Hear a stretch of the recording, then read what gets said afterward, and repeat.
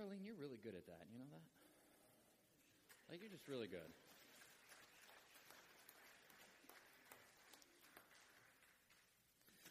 A couple of announcements today, like we always do, but we're going to start with the most important announcement first. And that is that we have flowers here because today is Dan and Lucille's 69th wedding anniversary.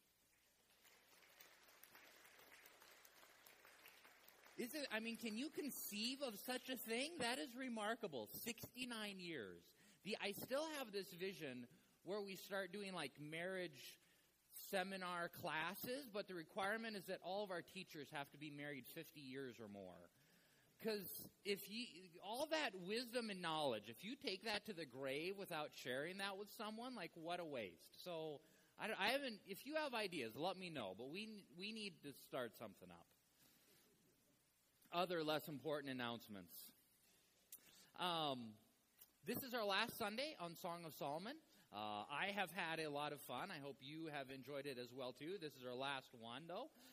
We're going to do a kind of a short series on the I am statements that Jesus makes in the book of John, so we'll cover that for a couple of weeks. And then that'll bring us up to Easter. And then after Easter, we're going to start another book of the Bible. I'm not sure which one yet, but if you have some favorites, feel free to text me or email me. But we'll start up something then again after Easter. A few things to put in your calendar to be aware of. On March 20, that is Palm Sunday. Easter comes pretty early this year. So on March 20, we'll have Palm Sunday.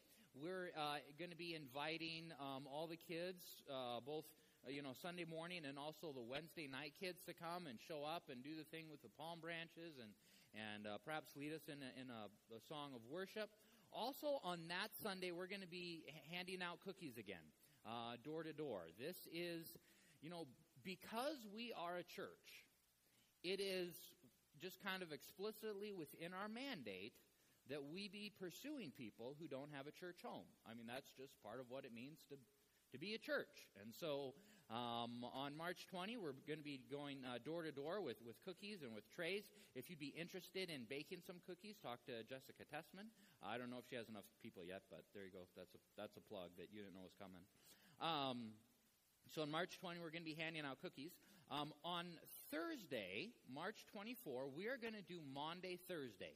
Now, some of you have done this before. I've never done this before. This is kind of a new one for me.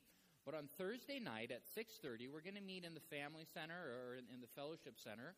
And there will be a light supper provided. But the focus of that evening is to really kind of think through the Last Supper that Jesus had with his disciples. And so we'll be in there for about 30, 45 minutes. We'll have some stuff for the kids. There'll be a light meal provided. And we're just going to reflect on that last meal that Jesus had with his disciples before he entered into his time of trial and then eventual crucifixion. So it kind of intentionally kind of has sort of a somber, almost depressing feel. But you should come anyways. But that's what's going on. Then on March 27 is Easter. So, and we'll have a fairly regular service, except, of course, we'll be celebrating Christ as risen, which will be awesome. So let's have a word of prayer. Heavenly Father, thank you for another good day to worship, another good day to sing, another good day to praise you, another good day to listen to your word, to study scriptures. God, we pray that you would meet us here, that you would speak to us. Lord, it's our desire to be faithful to you, to know you, to honor you, to love you. Jesus, you are glorious, you are graceful, you are faithful, you are so very patient with us, far more than we deserve, and we thank you for that. We love you, Lord. Amen. Let's stand together as we join in worship.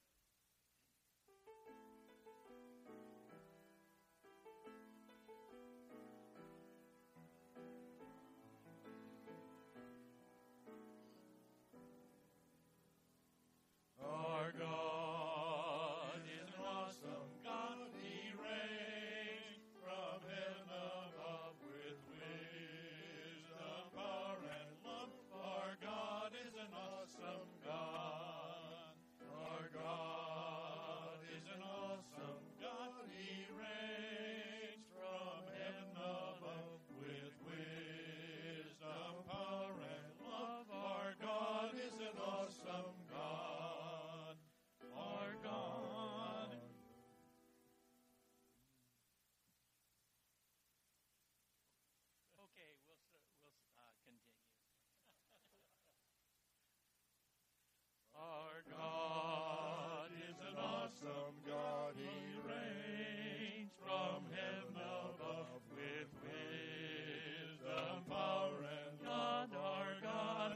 awesome God.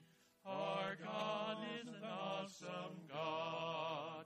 Our God is an awesome God. Our God is an awesome God.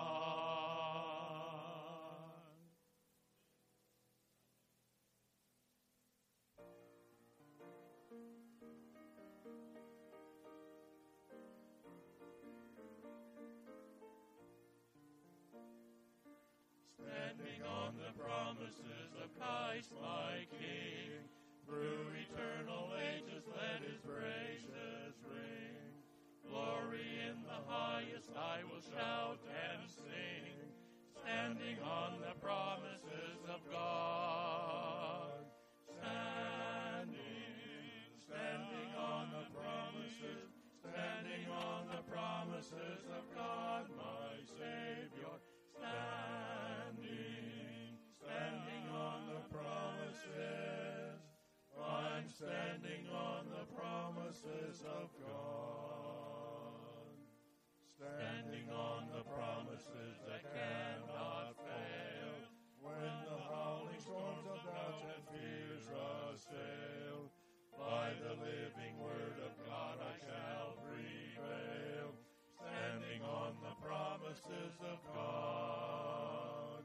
Standing on the promises. Standing on the promises. Standing on the promises of God, my Savior. Standing on the promises.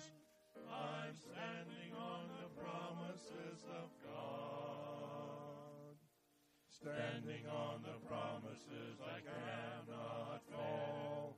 Listening every moment to the Spirit's call.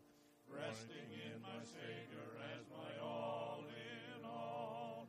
Standing on the promises of God. Standing on the promises.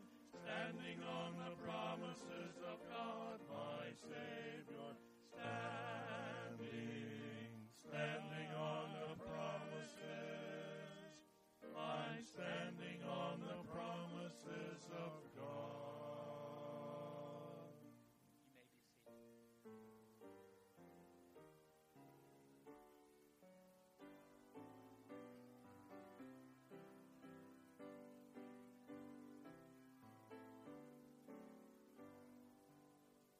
'Tis so sweet to trust in Jesus, just to take him at his word, just to rest upon his promise, just to know thus saith the Lord. Jesus, Jesus, how I trust him, how I prove him o'er and o'er. Jesus, Jesus, precious Jesus, oh, for grace to trust him more. I'm so glad I learned to trust him, precious Jesus, Savior, friend, and I know that he is with me, will be with me to the end. Jesus, Jesus, how I trust him, how I proved him o'er and o'er. Jesus, Jesus, precious Jesus, oh, for grace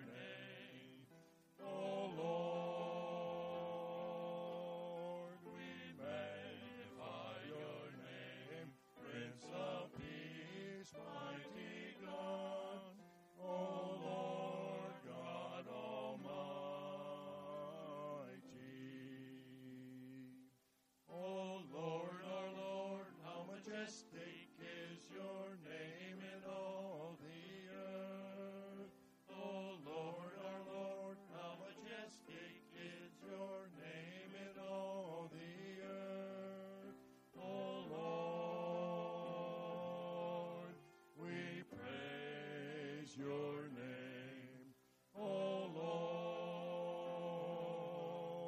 We magnify your name, Prince of Peace, mighty God, O Lord God Almighty.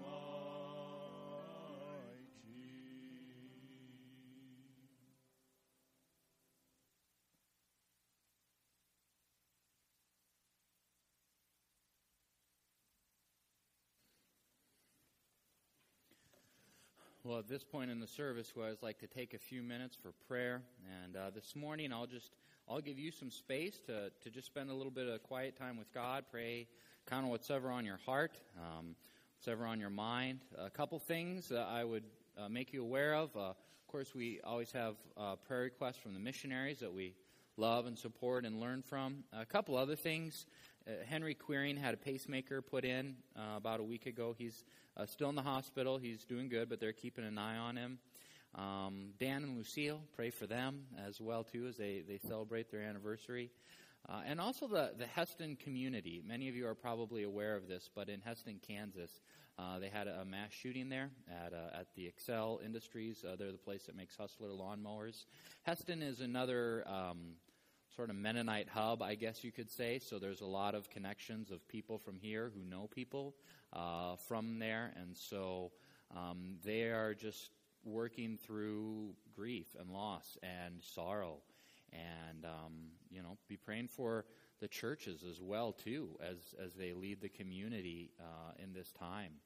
And so there's, just a lot of heartache going on there as well. So I'll just give you a few moments to pray, and you can just count on whatever's on your heart. You can do business with God, and then I'll close things off.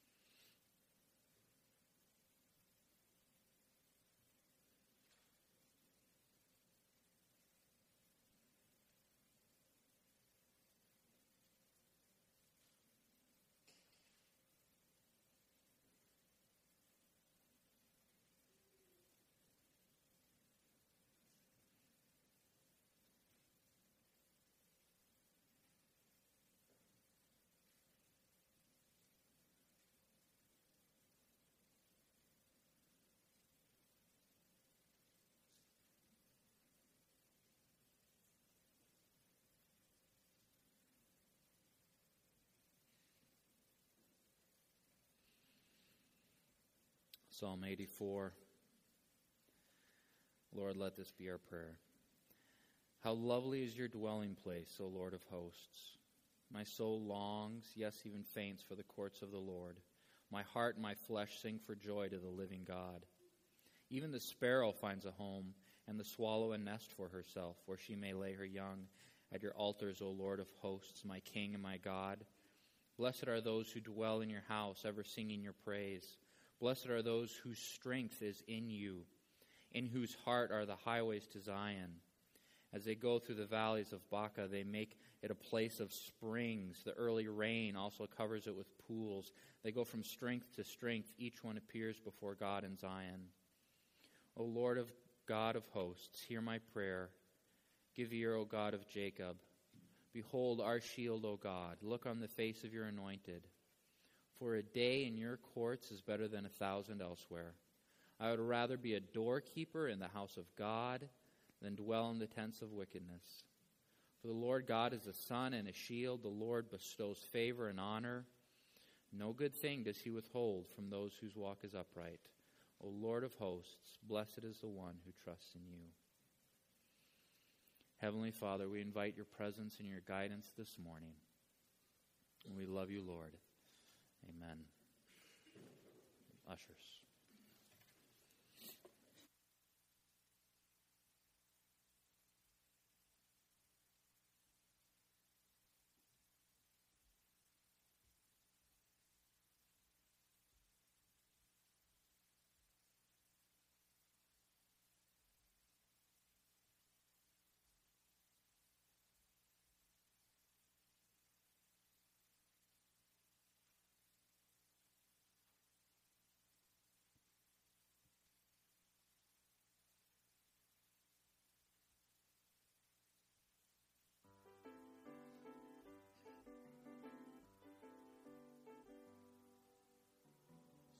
into the water. Wade out a little bit deeper. Wet your feet in the water of His love.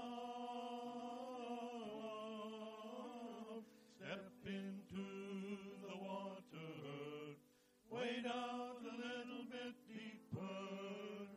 Come join angels singing praises to the Lamb of God. It is time we, the people, stand up for what is right. It is time we squared our shoulders back, raised our swords to fight. For the Bible is our weapon, and the Spirit is our shield. The church needs more of the members to be workers in the field.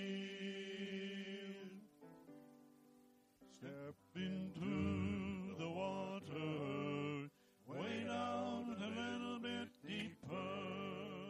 Wet your feet in the water of His love. Step into the water, wade out a little bit deeper. Come join angels singing praises to the Lamb of God. There is victory for the Christian who walks a narrow way. There has been a prize appointed for the soul that does not stray. Oh, I want to live for Jesus, be all that I should be, so that I can rest with Him forever, live eternally. Step into the water, wade out a little bit deeper. Wet your feet in the water of His love. Step into the water, wade out a little bit deeper. Come join angels singing praises to the Lamb of God.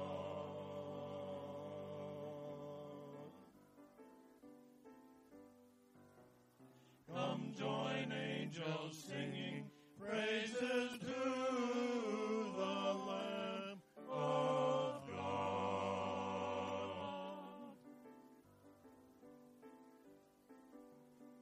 Step into the water.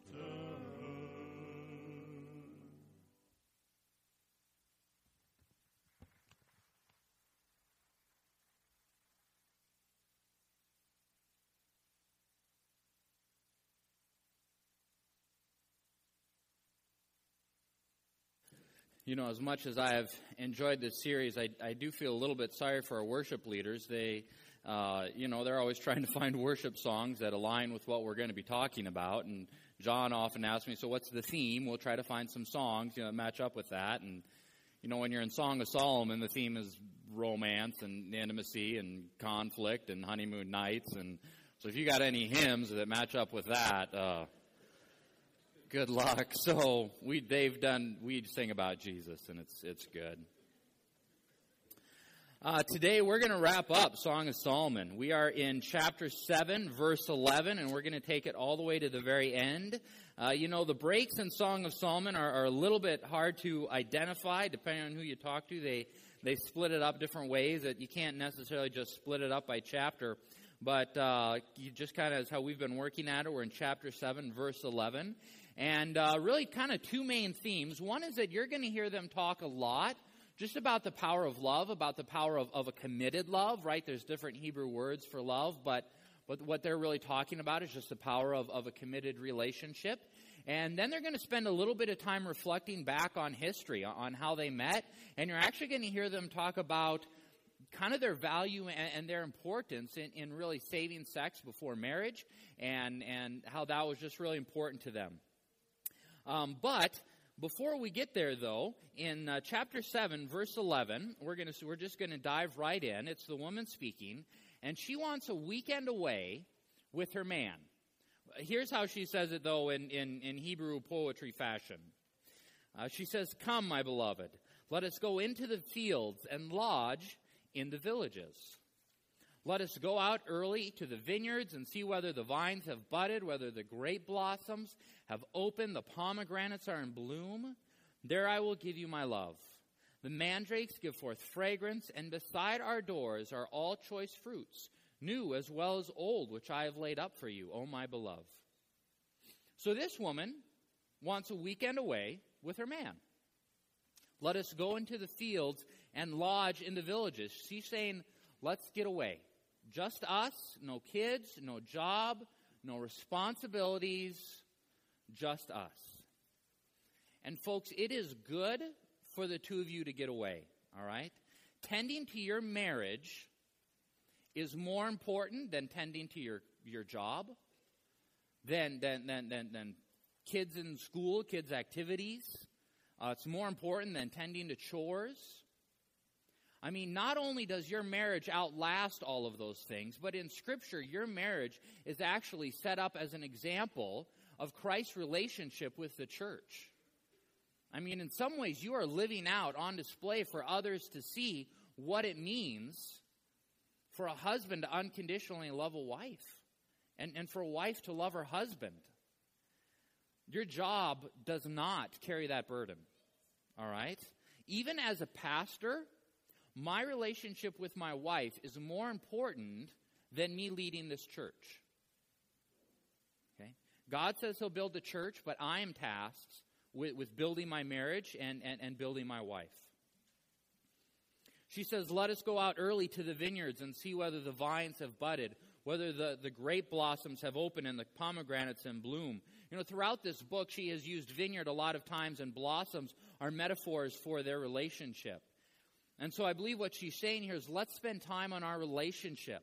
How are we doing as a couple? How can I serve you better? How can I love you better? What adventures should we have together? Where are you stressed out? How can I help alleviate that stress? They're building their relation. They're focused on their relationship.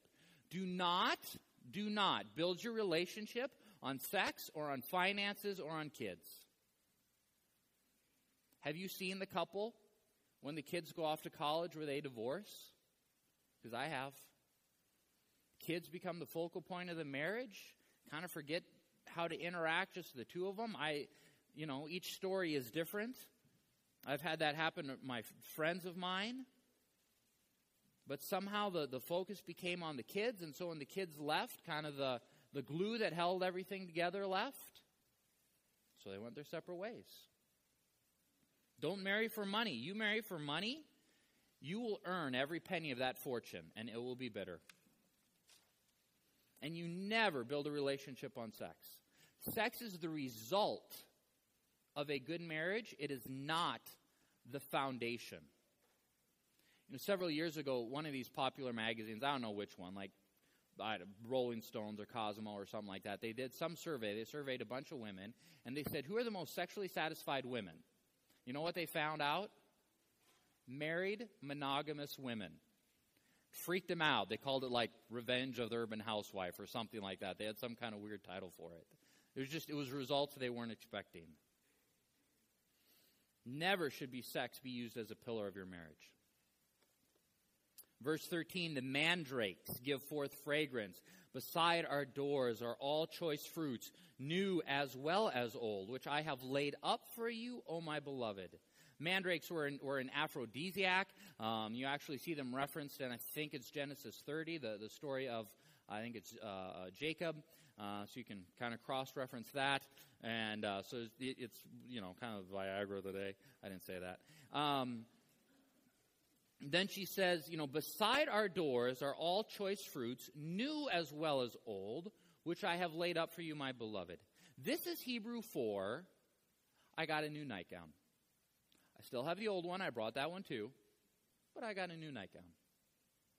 New as well as old. Beside our doors, available to us. This is Hebrew for, I have a new idea, something I want to try.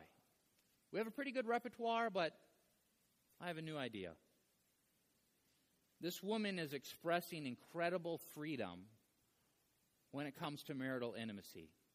And folks, this idea of freedom within marriage, I want you to latch on to that. You know, my reading on this, I think it was C.J. Mahoney. I forget which one, but had this fascinating concept. And he, you know, in the Garden of Eden, everything was perfect, right? No sin, nothing. Everything was perfect. Garden of Eden. Adam and Eve rebelled. Sin enters the world, and pretty much everything gets corrupted. And his thought was that there are very few things that have maintained their purity from the Garden of Eden until now. And intimacy within marriage is one of those things. That intimacy within marriage has maintained its purity from before the garden until now. See, we spend so much time kind of talking about how sex outside of marriage is bad that sometimes that taints our view of intimacy within marriage. Here's kind of a little test for you. If God were to walk in on you and your spouse, you know, kind of tussling the sheets a little bit, what would his reaction be? If God caught you, what would his reaction be? Because if you imagine anything other than Solomon chapter 5, verse 1, eat, friends, drink, and be drunk with love. If you imagine anything other than that, then your view on God is wrong and your view on sex is wrong. Freedom within marriage. I want you to latch on to that. Chapter 8, they started discourse on the power of love. Verse 1, "Oh, that you were like a brother to me who nursed at my mother's breasts. If I found you outside, I would kiss you, and none would despise me. I would lead you and bring you into the house of my mother, she who used to teach me. I would give you spiced wine to drink and the juice of my pomegranate. His left hand is under my head, his right hand embraces me. I adjure you, O daughters of Jerusalem, that you not stir up or awaken love until it pleases." This woman wants to kiss her man in public. But culturally, that was unacceptable in that day. And I kind of wrestle with this one. Because she is expressing a desire to have freedom for more public affection. But at the same time, she seems to respect the cultural norm on what's permissible and what's not. She's kind of frustrated with it, but at the same time, she honors it. And so it really kind of begs the question, where's the line on this, right? Because you just don't name names, all right? But in your mind, you can think of someone who you would consider a bit more prudish than what you would prefer, and you can think of someone who would be like a bit more free-going, than what you would prefer. But on the flip side, to someone else, you're the prudish one, or you're kind of the one who just does a bit too much in public, right? And it's really kind of a culturally determined thing. We were... I remember we were visiting the Portugal team, and we were in this park, beautiful city park, and we're in Europe, and beautiful city park, and, beautiful buildings all around, and there's this young couple, and you're like, wow, it is okay to just straddle your man and make out like the plane is going down. Oh, that's cool. Kind of wish my wife was here. We'd grab the next bench over, but I can't do that in this town. I probably shouldn't do that in this town, right? But how do you just kind of handle that? And it's just wisdom and discernment, really. Understanding your surroundings, knowing where the line is. So anyway, she desires more public affection, but seems to sort of submit to the cultural norms. Verse 2, "I would lead you and bring you into the house of my mother, she who used to teach me. I would give you spiced wine to drink, the juice of my pomegranate. His left hand is under my head, his right hand embraces me. I adjure you, O daughters of Jerusalem, that you not stir up or awaken love until it pleases." So she longs to give to her man privately as well as publicly. And once again, they put out this warning signal to the friends. And the wording on this is very strong. In essence, it means, swear to me. you swear to me that you will not embark on this journey until the time is right. Because these feelings are overpowering. Make that promise to me.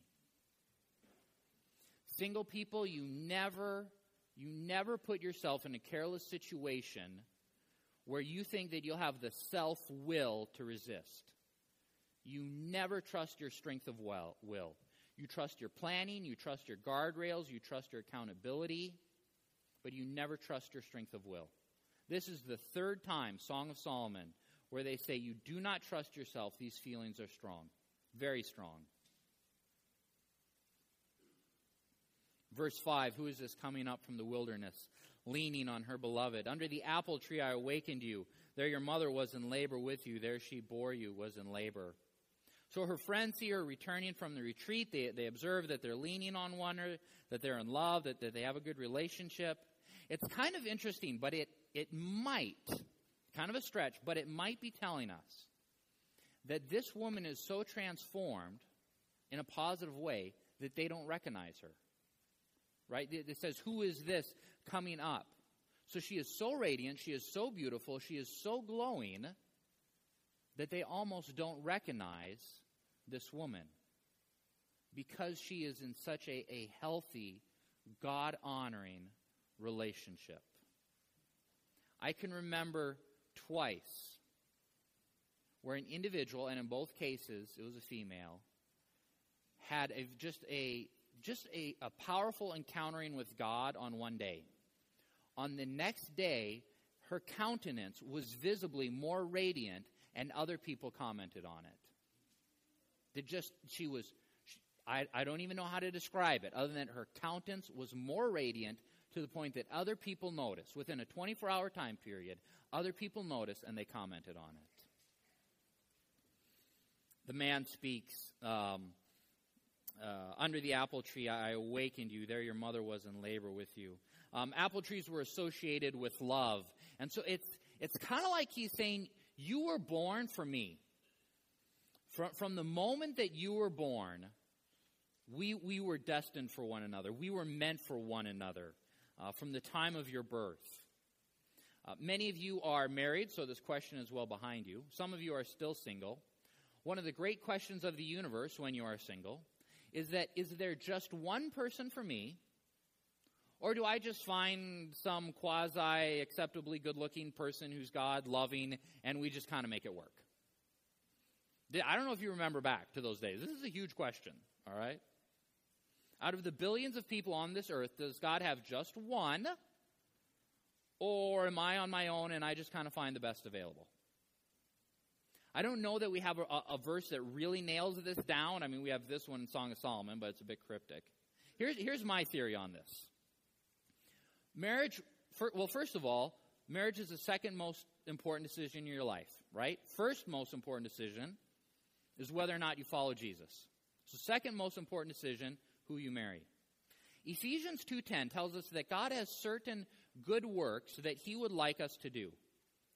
And my theory is that if God has enough plan and detail to plan out certain good works, why would he not carry who you marry? My belief is that God will get as involved as you invite him. I believe that God is a gentleman. I don't think he'll force his way into this situation. And so if you just say, I just want to make this decision on my own, I think he'll honor that. But if you say, God, I could use a lot of help. There's a lot of people out there. Help. You can say help a lot. It's okay, I do. Help. I think God will honor that. I think he will get as involved as you invite him. I firmly believe that God was involved in bringing Joanne and I together. I also believe that he was involved in keeping us apart for a season. When we were in college, I had a thing for Joanne. I had a crush on Joanne. I really wanted to talk to her about it. For whatever reason, at the time it seemed very odd. But I felt like I had strong clarity that I was not to talk to her about it, which didn't make any sense because I really didn't think she liked me. So, what's lost, right? But I just had this strong sense, do not bring this up. Don't talk about this. And I had a bad attitude, right? Not very Christian moment in my history. But I did it, okay? We graduated college, we went our separate ways, and we were able to do things as singles that we only could have done as singles. After 7 years, God has brought us back together. The relationship took off. Come to find out that in college, Joanne also had a thing for me. So had I talked to her then, we would have entered into that relationship prematurely, and we either would have suffered hurt and pain, or we would have missed out on some really great things that God had for us. Your first agenda is not in finding a mate. Your first agenda is following the Lord. You do that, and at the right time, God will bring along the right person. Verse 6, set me as a seal upon your heart, as a seal upon your arm, for love is strong as death. Jealousy is fierce as the grave. Its flashes are flashes of fire, the very flame of the Lord. Many waters cannot quench love, neither can floods drown it. If a man offered for love all the wealth of his house, he would be utterly despised. You know, it could be the man, woman, it could be the woman speaking. It really kind of fits either way. Set me as a seal upon your heart and upon your arm, right? A seal was a mark of ownership. It was a mark of authority. The heart and the arm represent thought and action, right? Not necessarily emotion. For them, the belly was the seat of emotion. The heart was the core of your being. It was the place from which decisions were made. So this person, man or woman, they're saying permanently, I am your focus. When it comes to thoughts and when it comes to action, I'm it. Okay? You are focused on me. You are committed to me forever. I am committed to you forever.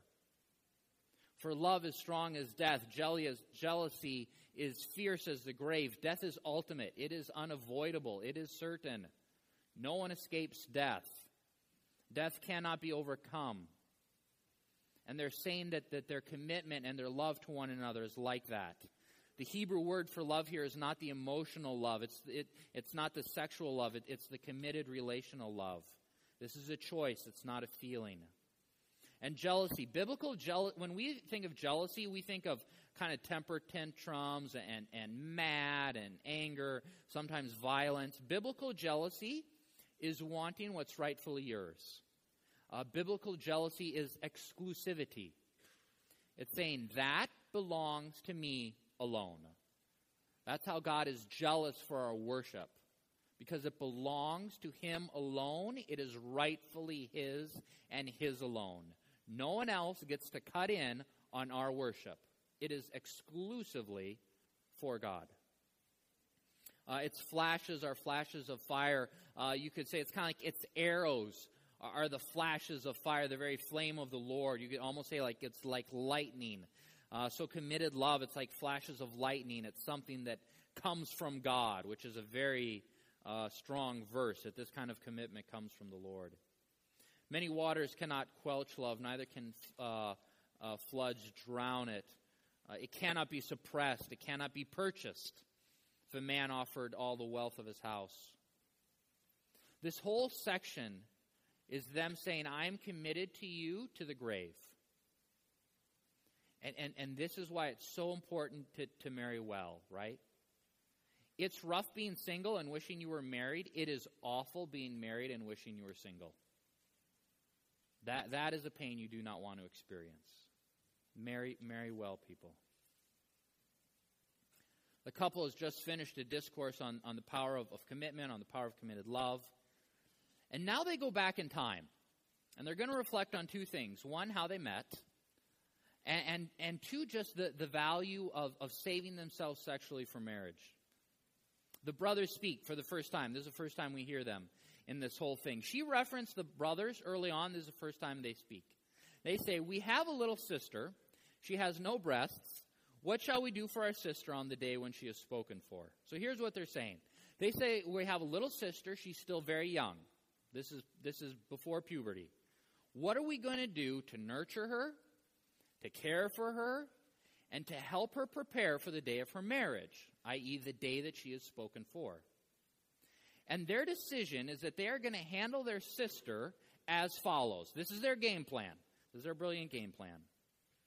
If she is a wall, we will build on her battlements of silver. If she is a door, we will encase her with boards of cedar. A little cryptic, isn't it? This is a metaphor for the young girl's behavior. Is she a wall? Who goes through a wall? Who goes in and out of a wall? No one. Right? It's a wall. There's no access, there's no entry to a wall. This verse is speaking of her sexual purity, her chastity before marriage. If she is a wall, if she has good boundaries, if she makes wise decisions, if she's just has good habits where she's staying pure, they're going to honor her. They're going to esteem her. Battlements of silver. These are costly. They're ornate. They're visible. They're going to honor her and respect her. If she is a door, if she behaves like a door, the brothers are going to encase her in panels of cedar. They're going to put boundaries and limitations. They're going to take away her cell phone. They are going to stalk her Facebook page. They're going to give her a tight curfew if she is a door. Austin Powers called this the village bicycle, for just some translation here. If she is a door. All kinds of stuff, all right? So if she behaves that way, they're going to put all these limitations on her life. They're going to enclose her with strong boundaries that have the strength of cedar boards. Singles, be the wall. 1,000 times over, it is to your advantage. Be the wall. Just write that on your dresser mirror. I am the wall. Be the wall, okay? In marriage, you have all kinds of freedom. Before marriage, I am the wall. She speaks into the conversation, verse 10. I was a wall, and my breasts were like towers. Then I was in his eyes as one who finds peace. She says three things. One, she saves herself for marriage. She's a wall. Secondly, as a result of that, when she's older, when she has matured, then she was one who brought Solomon peace. The word then in the Hebrew is very strong. It's emphasized. So there's this strong sense of before and after, or cause and effect. So after she decides to be virtuous and chaste, then she encounters Solomon, and she becomes to him one who brings peace. Huge concept. After she decides to be virtuous, after she decides to be the wall, then she meets Solomon. There's also kind of a cute play on words here. The word for peace is shalom, which is actually the root word for Solomon. And so it's kind of this almost this poetic way of saying, not only did Solomon find peace in me, Solomon found himself in me. Solomon found Solomon in me. He found himself in me. Because of her history, because she was a wall, Solomon trusted this woman, and he found peace and fulfillment in her. Verse 11 and 12 tells how they met. Solomon had a vineyard at Baal Hamon. He let out the vineyard to keepers. Each one was to bring forth its fruit, 1,000 pieces of silver. My vineyard, my very own, is before me. You, O Solomon, may have the 1,000, and the keepers of the fruit 200. In chapter 1, verse 6, this girl had to work in the vineyards. She says, do not gaze at me because I am dark. The sun has looked on me. She's talking about how she had a dark tan. She didn't like it. And she says, my brother's sons, i.e. her brothers, were angry with me. They made me keeper of the vineyards. Parents, listen to this next section very carefully. When this girl had to go work in the vineyards, she was all pouty about it, right? She complained that her brothers hated her, that they were angry with her. Her friends were, inside, not getting tan, looking at Glamour magazine, whatever. Meanwhile, she's forced to work because her super mean brothers were just super mean. But she did it. And she was obedient to authority, and she went and worked. While she was working in those vineyards, doing the work that she didn't want to do, who does she meet? Solomon. Because Solomon was the owner of the vineyards. He lent out his vineyards to workers. Her brothers, you guys are farmers. You understand this. Solomon rents out the field for 1,000 pieces of silver. Those who work the field then can keep whatever profits they want. Her brothers were either the ones who rented or they were part of that business deal. They rented a field from Solomon. Oh, and by the way, they have a young sister that they made go work in the field. And what happens while she's working in the field? Probably with a bad attitude, but she's in the field. She meets Solomon, the love of her life. And her entire life is changed because she was willing to be obedient to those in authority, and she went ahead and did it. And her brothers really weren't that mean. They were actually looking out for her. My vineyard, my very own, is before me. You, O Solomon, may have 1,000, and the keepers of the fruit 200. My vineyard, my body is before me, is what she says. Solomon can keep his 1,000.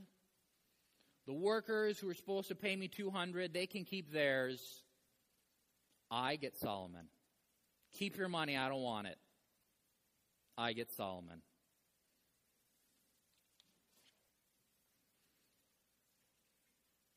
The love and the care of her brothers sent her to the fields to work. Her obedience took her there. She was a virtuous young woman. She remained the wall. And as a result of those things, the result is the entire previous 7 chapters. The book doesn't start with how they met. It starts with them dating. So we have these entire 7 chapters of this perfect romance story. And then at the very end, she tells us, oh, by the way, and she connects it back to the beginning, this is how we met. The result of her working in the fields and being the wall, what does she get? She gets Song of Solomon, chapters 1 to 8. Parents, there's some good stuff in there. Last 2 verses of the book. O you who dwell in the gardens with companions, listening for your voice, let me hear it. Make haste, my beloved, and be like the gazelle or the young stag on the mountains of spice. You know what this is Hebrew for? This is Hebrew for, hey, sweetheart, just a little note to tell you that I love you, that I'm excited to come home to you and to hear your voice. I want to hear your thoughts. I want to hear how your day went. Your voice is music to my ears. I want to hear all that's going on. I want you to talk to me. Husbands, write that note. See how that goes with your wife. Do it a couple times. Here's the last verse in this book. Make haste, my beloved, be like the gazelle or the young stag on the mountains of spice. Mountains of spice, these are the same as the mountains of Beser. This is the same as the mountain of myrrh and the hill of frankincense. Her final statement, or her words, are kind of like a little note to her husband saying, hurry home, I really want to make love to you. Ladies, try that. See if your husband is late from work. He will be home at 5. He'll leave early. And what a way to end a book of the Bible. I mean, realistically, this is our last verse in a book of the Bible. Tell me Scripture isn't fun, okay? So today's theme, they wanted a romantic getaway, so they had a getaway. They covered a lot about just the commitment of love, the power, what's involved with that. And they talked history about how they met and about being the wall. And at the end, it ends with, hurry home, my love, hurry home. In Song of Solomon, we've covered a lot. It is a wonderful book, it is a poetic book, it is a romantic book, it is steamy, it's a piece of poetry that God gave us as a healthy blueprint for marital relationships. It is the perfect love story. But what do you do when your story is not this story? And see, here's the dirty little secret. Because this is the perfect story, really means that this isn't anyone's story. It's really not so much, is that my story? It's really, how far am I from that story? In Scripture, God outlines perfect unity. So we strive towards that by the power of His Holy Spirit. God outlines perfect forgiveness. So we strive towards that in the power of the Holy Spirit. God outlines, perfect authority, perfect submission, perfect love, perfect grace. And we strive for that in the power of the Holy Spirit. In Song of Solomon, he outlines perfect romance, perfect intimacy, perfect conflict reconciliation within a marriage. And we strive towards that. So it's not so much, is this my story? It's more of how far does my story diverge from the perfect story? But I do believe that we can work towards this. But the only way that we work towards God's perfect story is in the power of God. And you don't have the power of God unless you meet the Son of God, raised from the dead, who can give life to your mortal bodies, who will dwell within you, who can have personal relationship with the God who wrote this. By recognizing your sin, that he died upon the cross, that he was punished for you, that he rose from the dead, and that you can receive him into your life, be declared righteous, be declared forgiven, just like that. I mean, do you have confidence that if you die tonight, that you go to heaven? Here's another way to say this that really kind of cuts to the meat of it. If you stand before God and God says, why should I let you into heaven? What would you say? Because if you're thinking that your answer is going to be a list of all the good things you've done, then you fail. All right? You're not a Christian. Being a Christian isn't what you do, it's who you are. The only answer that gets you in is, I believe in Jesus. God, I believe that God raised him from the dead. I've given him my sin, my life. I accept his forgiveness. I accept his righteousness. Once Christ is your Savior and he lives within you, then by working together with him, you can begin to write your story or to rewrite your story. God's forte is fresh beginnings. His forte is new beginnings. Even for those of you that have been a Christian since like a long time ago, I won't do dates.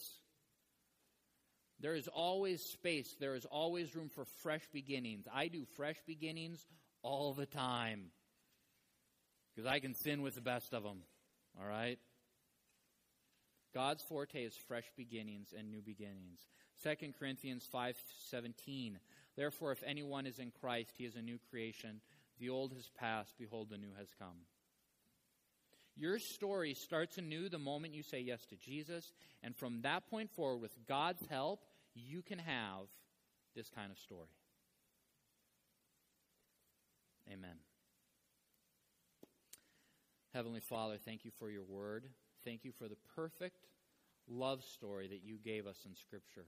Thank you for the perfect example of romance, of purity, of restraint, of generosity, of giving to one another, of conflict reconciliation, the perfect example on how to love our spouse, support our spouse, forgive our spouse, bless our spouse. God, we recognize that because it is the perfect story, it's not any of our stories, but Lord, we need your power to work towards that. And so, Lord, at some level, all of us need a fresh beginning. Maybe it's a fresh beginning in how we talk to our spouse. Maybe we need to start at the very beginning with just a new beginning with you, Lord. But wherever our point of beginning is, God, we invite you into our life. We ask you to lead us, guide us, encourage us, correct us. That by your Spirit, that we would build and work towards the perfect love story. Lord, this morning we have a lot of gratitude and a lot of thanks and a lot of acceptance of you. Amen.